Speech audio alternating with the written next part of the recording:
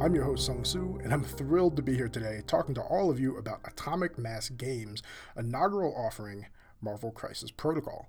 Before we dive into what MCP is, I wanted to take a second and introduce myself and give the ideology of this podcast. Across the Bifrost will be a thoughtfully produced, high-quality podcast about Marvel Crisis Protocol. Each episode will be talking about different aspects of MCP, whether it's tactics, team building, new releases, or focusing on different play formats. In addition, we'll be looking at all the different Marvel worlds, providing context to those who might not be familiar with all of them. There's a ton of worlds out there, whether we're talking about the MCU, the comics, the Netflix series, and even the comics themselves diverge quite a bit and have different story arcs. We'll also be interviewing guests in a hope to provide additional insight and just to get a different point of view and perspective from different places around the US and hopefully the world. As far as myself, again, my name is TseungTsu, like I sung a song and a boy named Sue. I've been a longtime tabletop gamer, starting with Warhammer Fantasy Battle 3rd Edition. I loved my dwarfs and was happy not having a magic phase for ages. As times changed, so did I, and most recently I've been playing and creating content focused on competitive play in the War Machine and Hordes realm. Statistical convergence, tangential with TseungTsu, and tactical tips are all a blast to make, and I like to think I've become known, in that community at least, for creating thoughtful and high-quality podcasts. My main goal with Across the Bifrost is to keep that trend going and to ensure that I'm providing entertainment, education, and inspiration for all of my listeners. Alright, on to the fun stuff now. Today we'll be taking a high-level look at Marvel Crisis Protocol. I'll be making some bad analogies, and we'll try to compare it to existing games in the market where it's applicable. I'll also briefly go over mechanics I was excited about. In the end, we'll even talk about mechanics I'm kind of reserving judgment for until I get it on the table a little more. So what is Marvel Crisis Protocol? By now, I'm sure you've at least heard the name. Announced at Gen Con 2019, it's Atomic Mass Games' first offering, and it looks amazing. It's a skirmish-style game in which players assemble teams and duke it out to see who's the last hero standing, or who can achieve their mission objectives the quickest. Before we go any further, I'm going to take a moment and say I'm going to use the word hero to describe both heroes and villains. It's 2019, I don't judge, and after all, everyone is somebody's hero, aren't they? Now, Atomic Mass Games is doing something I absolutely adore here, and that's their rules are free online. You can find them at atomicmassgames.com/rules. Because of that, I'm not going to go super in-depth into any one rule or section. My main goal here is to provide a primer for the game, highlight things I thought were cool, and really just give my opinion. There's a lot to unpack here, so let's start with an overview of the game itself. MCP is a game where players are controlling individual heroes. Currently, there are no units of lackeys or units of sharks with lasers. Instead, players are all taking control of characters they know and love from all the Marvel universe. The game itself is played in a 3x3 table, which is a nice touch to help get action rolling right away. It's an alternating activation game, kind of similar to Guild Ball. You might get punched in the face by Hulk, but at least you'll get a chance to respond before Thor follows up and smashes a car into you. And yes, you can throw cars in this game. There are team tactics cards, which allow multiple heroes to contribute to an individual action, but at its core, the base fundamental of it is I activate a hero, then you get to activate a hero. I'm a huge fan of this activation mechanism and think that they execute it really, really well. The gameplay is fast enough that there isn't a huge amount of downtime as I wait for my turn. There are also enough synergies and unique interactions that planning how and where my team is going to be is paramount to not getting swept off the table. It's not as simple as I activate my closest model to an enemy and I make an attack. There's a lot more depth to it. Army building is the next thing that everyone associates with a tabletop game, and in Marvel Crisis Protocol, it's pretty unique, and it's one of the things I really love. It's multifaceted. Each player constructs a roster, and a roster is made up of 3 things. 10 team members. When I say team members, we're again talking about heroes, and by heroes really, superheroes, supervillains, again, no one judges. 8 team tactics cards. These are the cards I talked about where multiple heroes interact in major ways, and we'll get into those a little bit more later. And then 6 crisis cards, 3 of each type, which are used for mission creation. At the start of each game, players begin by creating a mission. A mission is made of player A's crisis extraction card and player B's crisis secure card. Getting to control, even if it's only half of each scenario, is amazing. There's a lot of War Machine and Horde scenarios or Age of Sigmar scenarios that I hate playing with certain armies, and this at least lets you mitigate that to some degree. The crisis cards also dictate the points values the game will be. Points in this game are called threat. We've only seen a few of the crisis cards so far, but I have high hopes for a lot of diversity here. Next, after the mission has been formalized, Players select heroes from their 10-person roster that are equal to or less than the threat total of the mission provided.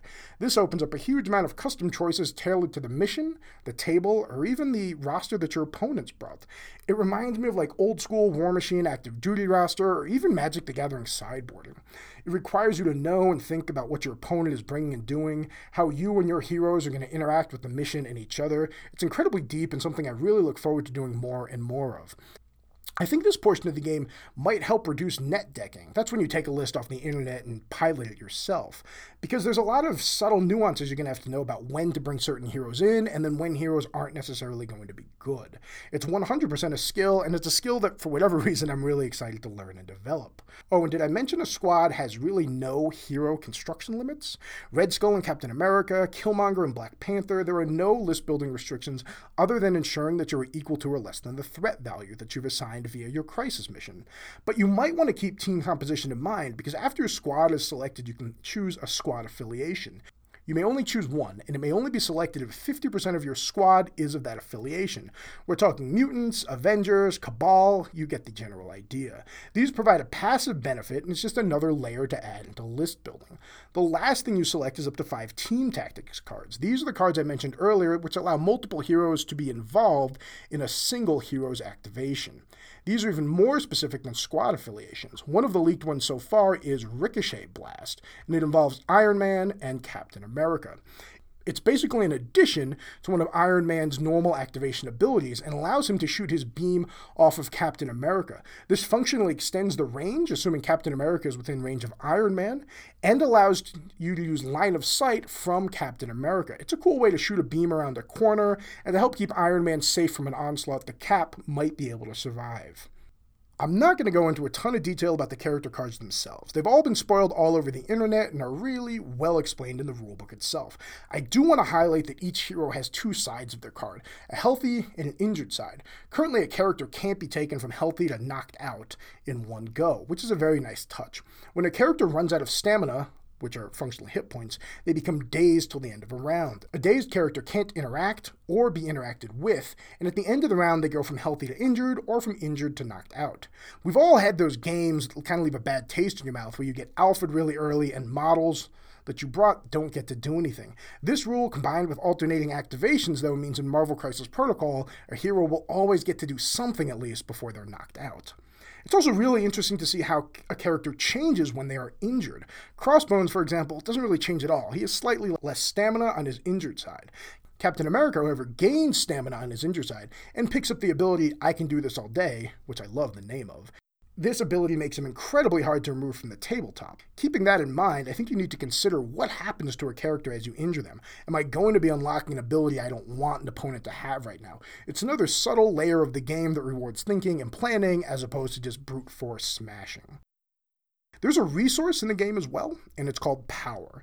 You get 1 power at the start of your turn for each hero on the board.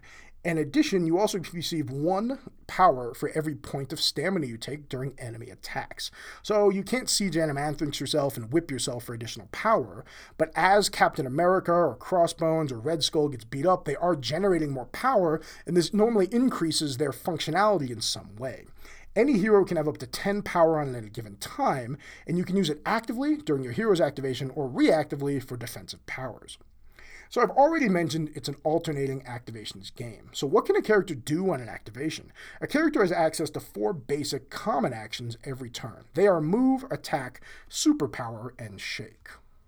Let's start with one that's had a kind of controversial announcement, and that's movement.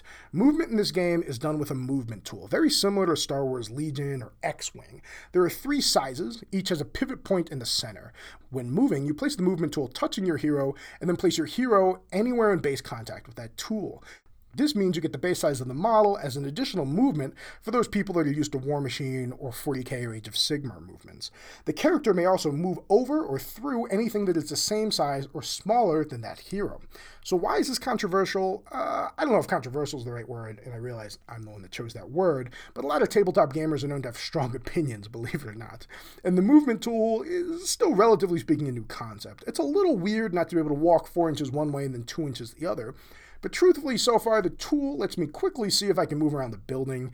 It eliminates and reduces the chances that people get extra movement, the dreaded floating tape measure rule that we've run into in so many games. This is one of those rules that for sure I kind of want to hold judgment on until I play it more. In my testing games, it doesn't feel natural, but that's not necessarily a bad thing. It's just indicative that I haven't used this mechanic a lot before. So I'm curious what you all think of movement sticks. Maybe a lot of you have played Star Wars Legion. Again, I really haven't. So get at me at social media and let me know what you think. Attacks all contain the same basic structure. They all have an attack type, a range, a dice pool, and a cost. These dice pools are made up of custom d8s with the following faces. We have a singular crit, which is always a success on attack or defense and triggers an additional roll. We'll get into that a little bit more later. There's a wild, which is always a success, whether we're on attack or defense, and can trigger special procs depending on your character's attack. We have 2 hits. Those are only relevant when you're attacking. We have a singular block, which is only relevant when we're defending. We have 2 blanks on the die, and then we have 1 failure. So to recap, we have 4 successes out of 8 when we're attacking, and defending has 3 successes out of 8. So there's a difference of about 12.5%. Before I go any further, I did want to talk about the dice mass of this game. It's incredibly confusing and very complex. I spent more time than I'm willing to admit making spreadsheets and trying to chart this out in a good way for me to convey the dice math easily over a podcast. And quite frankly, I've failed miserably. I'm going to need someone way smarter than I am to do this. And if you happen to be that person again, get at me on social media. I would love to talk math to you. Crits give you that additional die when you roll them. Crits don't explode infinitely. You only ever receive 1 crit, 1 additional die per die rolled. So if you roll 5 dice for an attack, the most crit dice you'll ever be able to get is 5. That's assuming every one of them critted on its first roll. But that being said, it does skew the odds a little bit more, right? Each crit we give us gets another die through the same matrix we had before. So it's either 50% or 37.5%, depending on whether we're attacking or defending.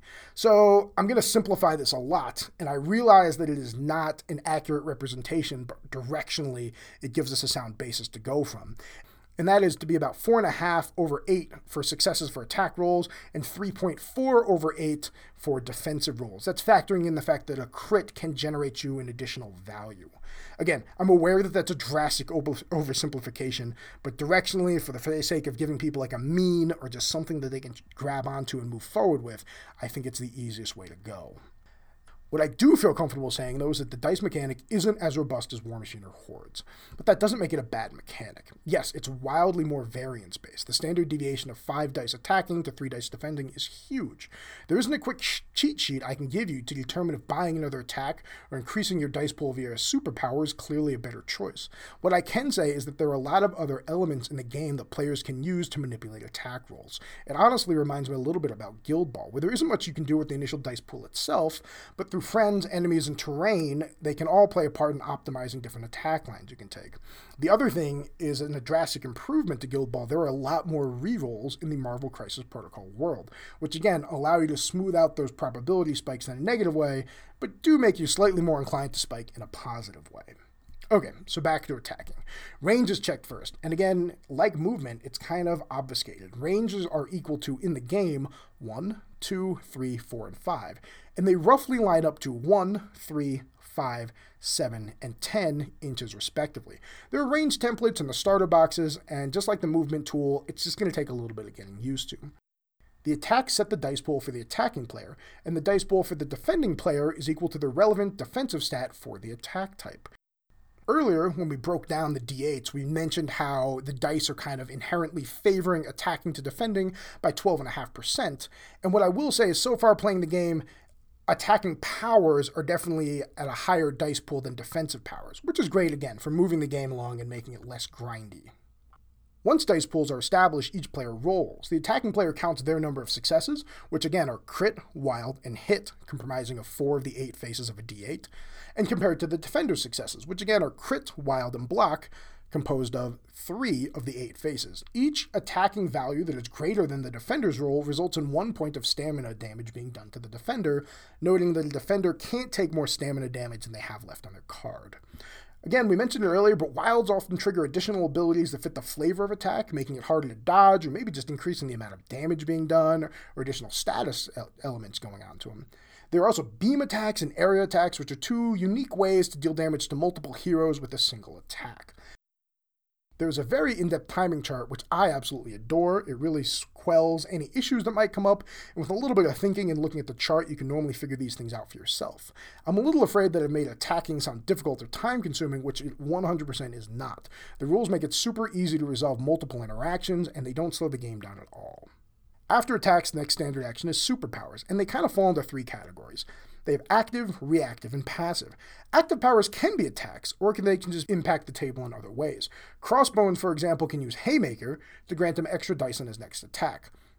Reactive powers are powers that are triggered by other things in the game. Captain America can use his Vibranium Shield reactively to increase his defensive odds whenever he's targeted by an enemy attack. Passive abilities cover things like flying to help you get around and ignore terrain, or power cost reductions, or benefits that people get when they're nearby you. They're all fairly intuitive, and the structure of 3 types works pretty well. Lastly, shaking is your last activation option. Shaking allows you to clear one special condition that a hero has. I know I haven't covered any of these conditions, but again, they're all on the cards and they're pretty intuitive. Conditions cover everything from being dazed from Spider-Man's taser webs to bleeding because Baron Zemo is trying to eviscerate you.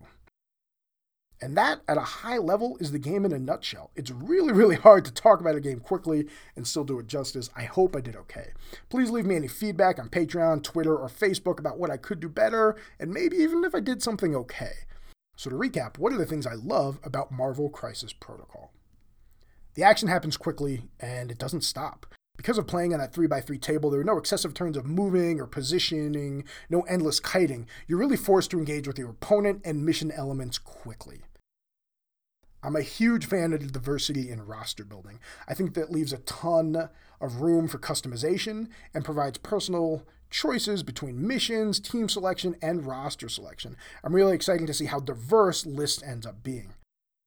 Next up, there are no minions. There are no henchmen. I know some people actually really want them, but personally, if you give me the choice between controlling Captain America or S.H.I.E.L.D. Agent number 6, I'm going to choose Cap every time. Now, some areas they could expand on is it might be cool to have like a smaller, lesser person like an Ultrabot, but I'm really excited to just play superheroes, and I'm happy that team building won't end up being a spam of low-level henchmen mobbing the board. Feel is another thing that I really liked, and I know that this is weird and people get uncomfortable talking about their feelings, but the characters in this game all feel very true to themselves on the tabletop. I really like how they blended the rules of the characters with the characters' persona from the individual places they've drawn inspiration from. It feels like I'm controlling Captain America, who's willing to protect someone and assist his fellow Avengers, or Crossbones, who's really overly aggressive and he's going full bore at someone and trying to throw them around as he swings wild haymakers. In board games term, people would call this great theme. Whatever you want to call it, the game feels very true to the comics, books, movies, or whatever source material you grew up with, and I was super excited every time I got to experience that on the table. I'm also really excited about their production model. Games live and die in your local game stores. The fact that this isn't coming to Kickstarter or any direct sales, and the only way to get it is through your local game store, is something I'm very, very happy about. Okay, now to be honest, I'm not 100% fanboy. I try to be objective about things, and there are things I'm not 100% sold on. We can start with the movement tool. I talked about it a bit before, and it can feel oddly restrictive coming from the open world of tape measures. Again, I know that I need more games with it to really tell, but it's just something on the list that I'm not sold on. Next up is power levels. I haven't played nearly enough to know, and to be honest, the game I'm playing is only about 50% of the game. But without factions or teams, I understand and can see the worry that a few models will clearly be the strongest. And because you don't have any list building restrictions, I'm a little afraid that instead of the open diversity that the game format seems to foster, that we might end up with the same heroes being played over and over again. Again, this is a 100% unfounded fear. It's just something that did come to mind. Lastly is dice math. In the words of Andrew Yang, I'm an Asian man that likes math. But that being said, there isn't a great way for me to express the dice math odds in this game quickly. I know there's a lot of tryhards out there who are going to want clear odds for rolling, and it's just not something super easily available. I'm working on changing it maybe over to binomial coefficients or maybe even a Gaussian curve in the future to get a visualization for it. If you're really big into stats and probability, again, I'd love to talk to you more about this. Reach out to me over social media. Hey, I'd even love to have you on the podcast if you're willing. So that wraps up the things I'm excited about and a little trepidatious about with the game itself so far. There is one more thing I really want to talk about. This is their home run swing of Marvel Crisis Protocol, in my opinion, and that is additional play modes. They've already mentioned something that sounds kind of like a raid mode, where multiple players would work cooperatively together to take down a giant baddie. Immediately, my brain thought of like Sentinels, Damaru, Thanos, Galactus even. It could be a super amount of fun, and it could get some really cool, epically sized miniatures on the table, and who doesn't love that? Co-op modes would also make teaching a tabletop game to new players quick, easy, and much more forgiving. It grants an easier avenue than the tried and trusted tabletop mantra of, get ready to lose a lot of games as you learn this. I'd love to be able to play co-op games with my younger daughters or friends who don't normally play tabletop games. And again, I also think it is a great avenue for someone to come into the game, not get absolutely punished, learn the mechanics, and then eventually play it in a versus mode. All in all, I'm very excited about Marvel Crisis Protocol, and I've thoroughly enjoyed all my testing. The game isn't without concerns, but nothing in life is. I'm excited to continue testing the game more and producing more content about it.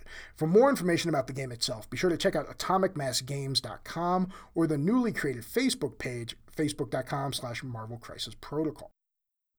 And that wraps up my thoughts on Marvel Crisis Protocol, and with it, episode 1 of Across the Bifrost. I want to thank you all for listening. Hopefully my ramblings help you as you consider if the game is something you want to continue to invest your hard-earned time and money into.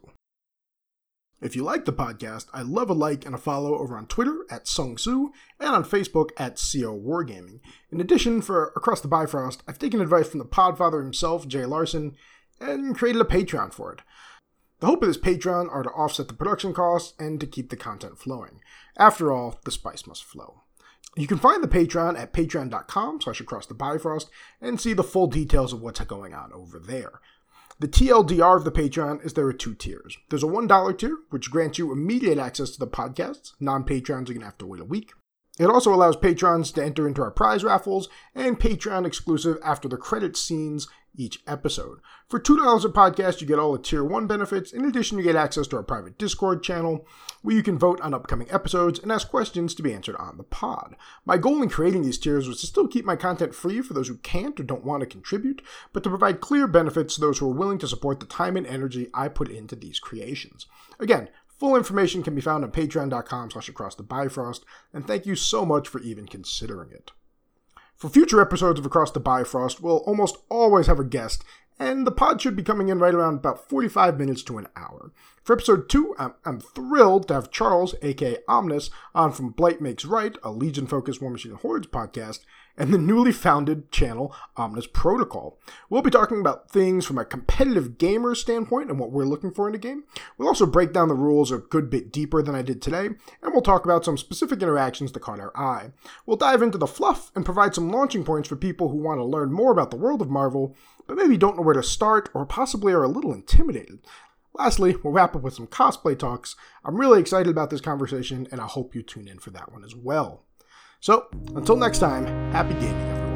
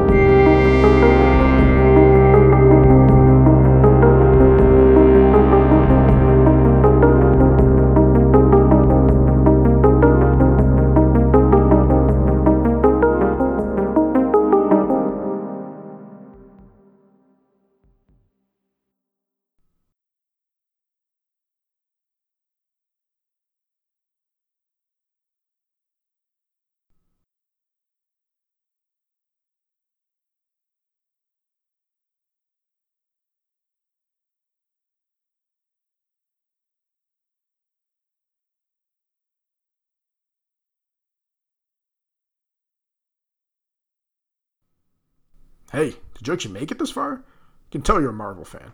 Anyway, I just wanted to take a second to apologize. Due to some construction and scheduling snafu on my part, I wasn't able to record in the normal recording studio, and instead I was in my office. And you can definitely tell. There's a little bit of white noise in the background. You can tell when the HVAC kicks on. I tried as hard as I could to clean it up, minimize it. I can definitely hear it when I listen to the pod, and it drives me crazy. I also said like a whole lot. I don't know what's going on with the California Valley Girl. Definitely not something I normally try to channel in my life. Anyway, thank you again for listening. Cheers. Take care, everyone.